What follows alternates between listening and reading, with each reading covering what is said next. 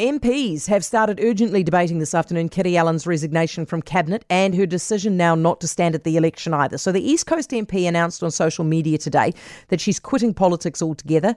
She also apologised to the Labour Party, the Prime Minister and New Zealanders, saying that she let them down. Labour's Grant Robertson says he doesn't want Allan's situation politicised. But for all of us in this House to gather around her, Kiri Tapu, we are thinking of you. You are one of our whānau and we will always love you.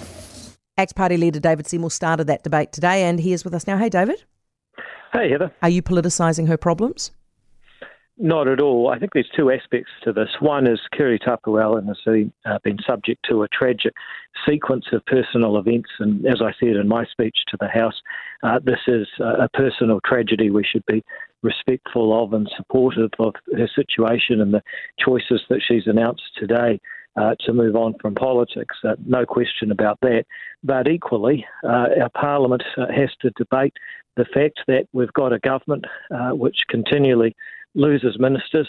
Most recently has had a Minister of the Crown resisting arrest while the Minister of Justice. Unfortunately, the things don't stop because of one tragic circumstance. We represent 5 million people who are paying the bills, and we've got to stand up and reflect on where this government is going. ACT would say that they are now effectively a lame duck caretaker government. They can't seem to find a replacement for Kiri Allan. They're going to field less than a full team in Cabinet, and if they can't manage themselves, it's hard to imagine them managing the challenges New Zealanders are facing with inflation, lawlessness and division that are wrecking our country. What is your concern about Ginny Anderson holding both the Justice portfolio and the Police Minister portfolio now? It's extremely unusual.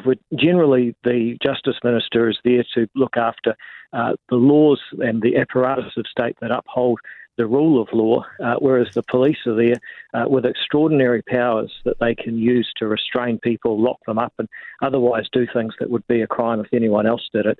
There's a natural tension there between the laws that police are required to follow and the powers that they exercise. That's why there hasn't been one person holding that portfolio for a very long time. It was briefly Annette King. I don't think there's been anyone since then. I find it unusual that they wouldn't give the job to someone like David Parker, who's a lawyer and could make a good Minister of Justice. But there you go. Do you think we need to have a snap election? No, I think the government is clearly on its last legs.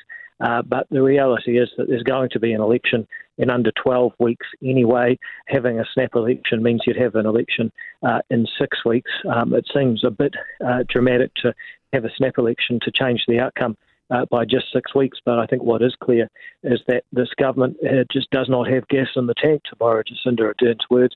They can't get their own house in order. How are they going to address the problems that New Zealanders face? Well, answer, they're not, because they cause many of them. David, thanks for your time. Appreciate it. This is David Seymour, the ACT Party leader.